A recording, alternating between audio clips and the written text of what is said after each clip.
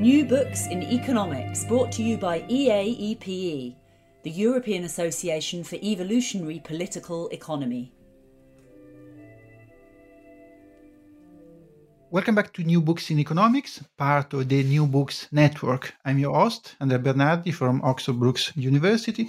Today, I'm with Dr. Simon Bowmaker from the New York University, and in particular from Stern School of Business, where Simon is professor of economics. And today we are here to talk about his latest book. This was published in 2019 by the MIT Press, and it is a very intriguing book. The title is When the President Calls, Conversations with Economic Policymakers. Welcome, Simon. Thank you very much for your time. Can you tell us something about your current and past affiliations, and maybe also about the origin of this very original book? Thank you for having me on the show. I appreciate it very much. So I'm originally from England, where you're based right now. I'm from a place called Sunderland, which is the northeast of England. All my training in economics is from the UK. My undergraduate was University of Aberdeen, master's was Cambridge, PhD was University of St Andrews in Scotland. And I've been living in America for almost 15 years now. I've been teaching at the Stern School of Business for 13 of those years. And I began this book quite some time ago, actually. I think it was about 7 or 8 years ago. The simple idea was, what is it like as an economist to take your ideas to the very top of policymaking in the United States of America, to test your skills, all of those things that you've learned over the years as an economist, bring your ideas to the table, to the table in the White House, and to work with the president in trying to formulate economic policy. So that was the main motivation. Let me say something about the book for those who will be listening. This is a quite large book, almost 700 pages. There are nine sections, one for each president, from Nixon to Trump. So we are talking about 1969 to 2019, 50 years history of the United States. And there are 35 chapters, one for each economic advisor of those 9 presidents. So maybe my first question will be, how did you manage to achieve such an impressive group of interviewees? Yeah, I have to say that was a labor of love. I mean, on the one hand, it was very, very hard work to get to quite a lot of these people because they're very, very busy. They're quite well known. I mean, some of them are, as you know, sort of household names. But I mean, the first thing I would always do was simply to cold call. I mean, I would send an email. I'd write a letter. I'd pick up the phone. I literally would call them and see whether they'd be interested. I would speak with colleagues at work at NYU to see if they'd be willing to, send an email to them or pick up the phone and speak to them on my behalf. But one thing that actually, as the project progressed, which was very useful, was the people in the book, my interviewees, were very, very, very generous with their time with me, and also were willing to help get some of the other people on board in the book. So, I mean, I'll give you a couple of examples. The first interview in the book is with George Shultz, who had a incredible career in government in America, serving in various huge positions, and he obviously was hard to get in touch with in many ways. And John Taylor, who interviewed, spoke with him and arranged the interview. More recently, right at the end of the book, as you saw, I interviewed Kevin Hassett and Mick Mulvaney from the Trump administration. And, very candidly, Arthur Laffer, who I interviewed. Laffer, as you know, worked with Reagan, also worked with Nixon as well. Arthur Laffer was very generous, very kind, and was willing to write to Kevin Hassett and Mick Mulvaney to ask if they'd be willing to be on board of the project. Also, Larry Summers, that was hard work to get the interview. Jason Furman helped me with that. Nick Brady, Glenn Hubbard helped. Gene Sperling, Alan Kruger helped. So I'm really grateful to the interviewees, not just for giving their time to speak with me, but also helping get some of the other people on board. And you start each chapter with a short note on the education of your interviewees. And you can easily notice that most of them studied in a relatively small group of top institutions, which is good, of course. But are there also any implications of this? Yeah, so that's a really great question. I think that's a question which is being bandied around at the moment quite a lot in economics, because there's a view that economics these days is becoming quite an elitist discipline. That there's a so-called, the top 6 universities or economics departments in America are dominating across a number of dimensions. And you could say, hey, well, look, there's a tendency that, economics is becoming very insular. Now, if you translate that to policymaking, you would say, well, look, maybe the president is not really having the opportunity to hear from other good economists and to hear and receive other good views or good ideas. In other words, he is not receiving perhaps a greater diversity of views as one might would like. I think that's potentially a controversial view. I mean, as you sort of hinted at the beginning there, I mean, there are clearly at the top 6 economics departments, there are some amazingly brilliant economists who kind of, shape the discipline in a serious way. And, it goes without saying that, they might well be the first people that you'd bring to the table to speak to the president. But at the same time, I think many of us might be quite sympathetic to that view that, there are other, economists doing excellent work at other very good universities who don't get the same chance to speak with the president. Besides the education, what else those 35 advisors have in common, if you could say?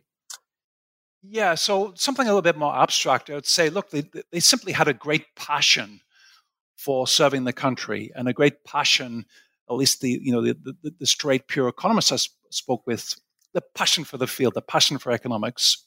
I would say as well, something that they had in common was once they got to Washington, all of them experienced a very, very steep learning curve. What did I mean by that? I mean, sort of, they all had to grapple with the frustrations of dealing with the politics. The fact that, politics more often than not trumps economics in Washington. They also had to grapple with the idea that often they would be confronting issues which, were outside of their area of expertise. I spoke with Eddie Lazier, who's at Stanford University, who served Bush 43. He said, you can't just say to the president, I'm sorry, Mr. President, that's outside of my area of expertise. You can't say that. You have to find an answer. And that was a commonality. In academia, sometimes you have 18 months, 2 years to find an answer to a question on a research project. When you're serving the president, that president needs to know the answer right now. You can't wait a week or a month or 2 months and work on a project. It has to be at that moment in time. So there's a lot of pressure to get the right answer as quickly as possible, and that was a commonality. So the book is the history of those advisors, but also indirectly about those 9 presidents. Who do you think was more docile or more refractory to the advices that they were receiving? Yeah. So I think there's a couple of answers to that. There's a more general answer, which is, at the end of the day, there are some presidents who are not quite interested in economic policy as they are in, for example, foreign policy. And there are 2 people who come to mind there. Number one is Richard Nixon. Richard Nixon was predominantly interested in foreign policy, and he was less interested in economic policy. And that came through very clearly in the book when I spoke with Paul Volcker, when I spoke with George Shultz, and also speaking with Art Laffer about that too. To a lesser extent, Bush 41 was also someone very interested in foreign policy. And to a lesser extent, less interested in economic policy. But if you had to, ask me, is there a particular president who didn't seem to listen as much as his advisor wanted, I would say Jimmy Carter. So I had 3 advisors who I spoke with who worked with Jimmy Carter. So it was Charlie Schultz, Michael Blumenthal, and Stu Eisenstadt. And they all pretty much agreed that Jimmy Carter was quite autocratic and had very strong views that he stayed with. It was very, very difficult to kind of get Jimmy Carter to change his views no matter what they said. Some of them, they suggested it had something to do with his engineering background, that he had a sort of an engineer's faith in statistics. He wanted everything to be comprehensive, whether it was comprehensive energy reform or whatever it would be. He didn't quite understand the trade-offs that were inherent in economic policymaking. Try as the advisors did, they never could quite convince him of that. So I think Carter is my answer to your question. And how did they happen to be called by those presidents? How does it work? Is it predominantly network, chance, or maybe the special motivation of your interviewees that wanted to serve as advisors? So there's probably maybe 1 or 2 got the call out of the blue. But I would say overall, most of those advisors had a good idea that at some stage they would get the call. And there's a bunch of reasons for that. Number one is, for example, you may have worked on the campaign of the president. If you work on the campaign, there's a relatively high probability that you will get that call to serve in the administration. I'll give you 2 examples. Austin Goolsbee, who worked with President Obama on his campaign, obviously was called to the White House. Glenn Hubbard, who worked with Bush 43 on his campaign as his main economic advisor, again he was called to the White House.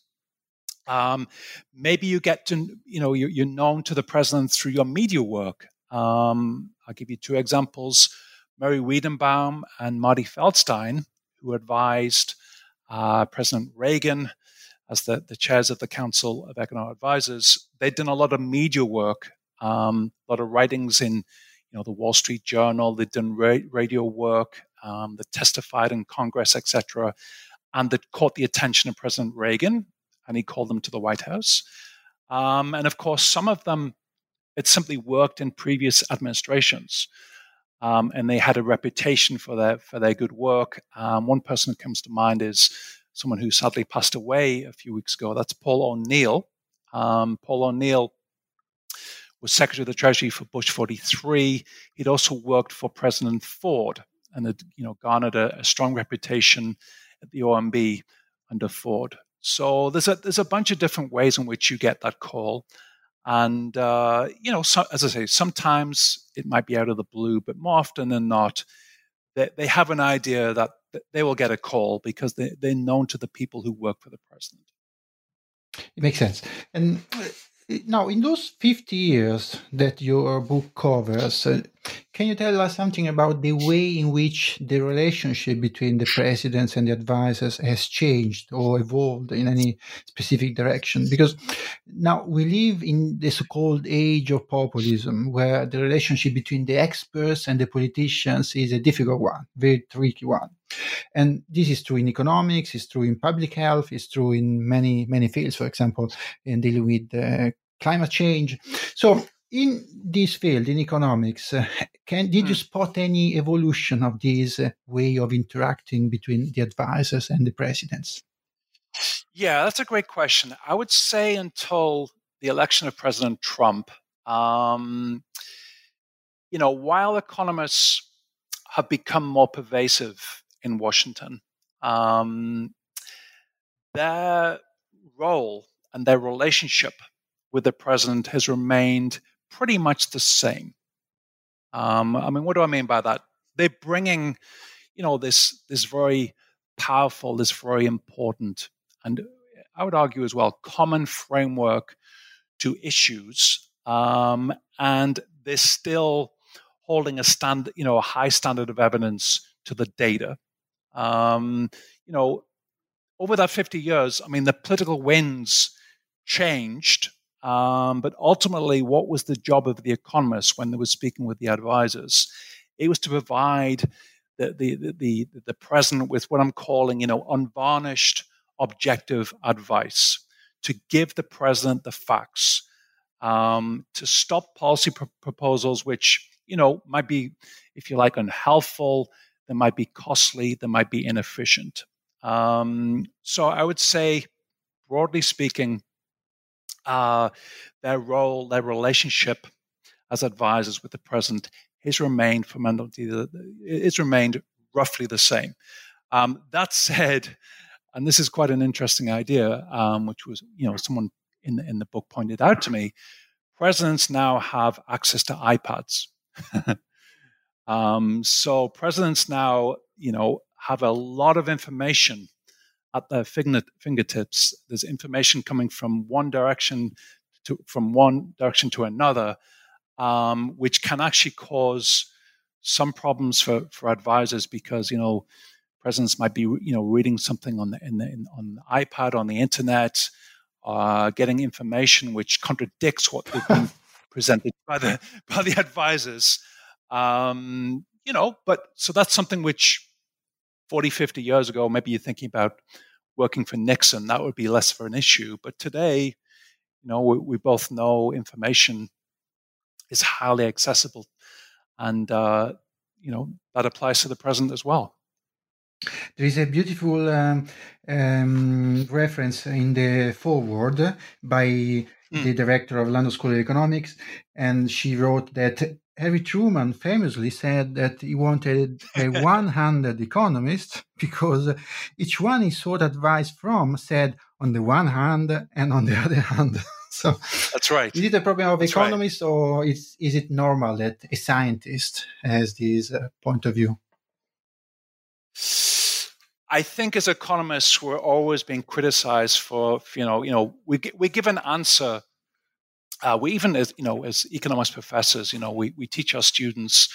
I'm teaching my MBA students, like a firms and markets class. We always begin by saying, many answers to questions in economics are simply two words: it depends. Okay, so you say it depends. Now, a good economist knows what it depends upon. So I guess when you're working in Washington advising the president, it is true that things do depend, but the good economists in Washington are able to tell you what it depends upon. So that's why they're saying, on the one hand, something, and on the other hand, something else. Well, instead of asking you about your future book, because you've just ended a very large book, maybe can you tell us something about your previous 3 other books, just the topic, the title, so that our listeners might find them? Yeah, I would love to do another book. I have to figure out what would be the next subject. Maybe I could do something, I don't know, European. So I've spent quite a lot of time in America speaking with American policymakers, and as I'll talk to you in a second, researchers in America and teachers in America. Maybe I could do some European. My last book was called The Art and Practice of Economics Research, Lessons from Leading Minds. So I interviewed 25 very prominent economists about, quite simply, how they went about their day-to-day work as researchers in economics. So that was a very productive project, which I enjoyed enormously, and I got to speak to some amazing economists. The book I did before that was called The Heart of Teaching Economics: Lessons from Leading Minds, and that was, again, it's just simply speaking with prominent economists about how they go about their daily lives as teachers of economics as opposed to researchers. So I guess where does the current book fit in? I mean, I'd done teaching, I then did research in economics, and then I thought it'd be a cool idea to think about how you do policymaking in economics. What I didn't realize at the time was it was a lot harder to put the more recent book together, it just took much, much, much longer. Getting in touch with the right people, crafting the right questions. It was very, very hard. It was 50 years of economic history. And it was a far more ambitious project. I guess for the next one, maybe I could speak with people who have, taken ideas in economics and applied them to, solving, if you in quotes, real world problems. Maybe someone like Paul Milgram who works on auctions, something like that. I think maybe that might be another book. We look forward to reading your next book. In the meantime, congratulations for this book, which is, by the way, also enriched by amazing pictures of the economic advisors in action, in physical action, in a room with the presidents. Thank you very much, Simon, for your time. We spoke with Dr. Simon Bowmaker about his recent book, When the President Calls, Conversations with Economic Policymakers, published by MIT Press in 2019. Thank you very much. Thank you very much. New Books in Economics, brought to you by EAEPE, the European Association for Evolutionary Political Economy.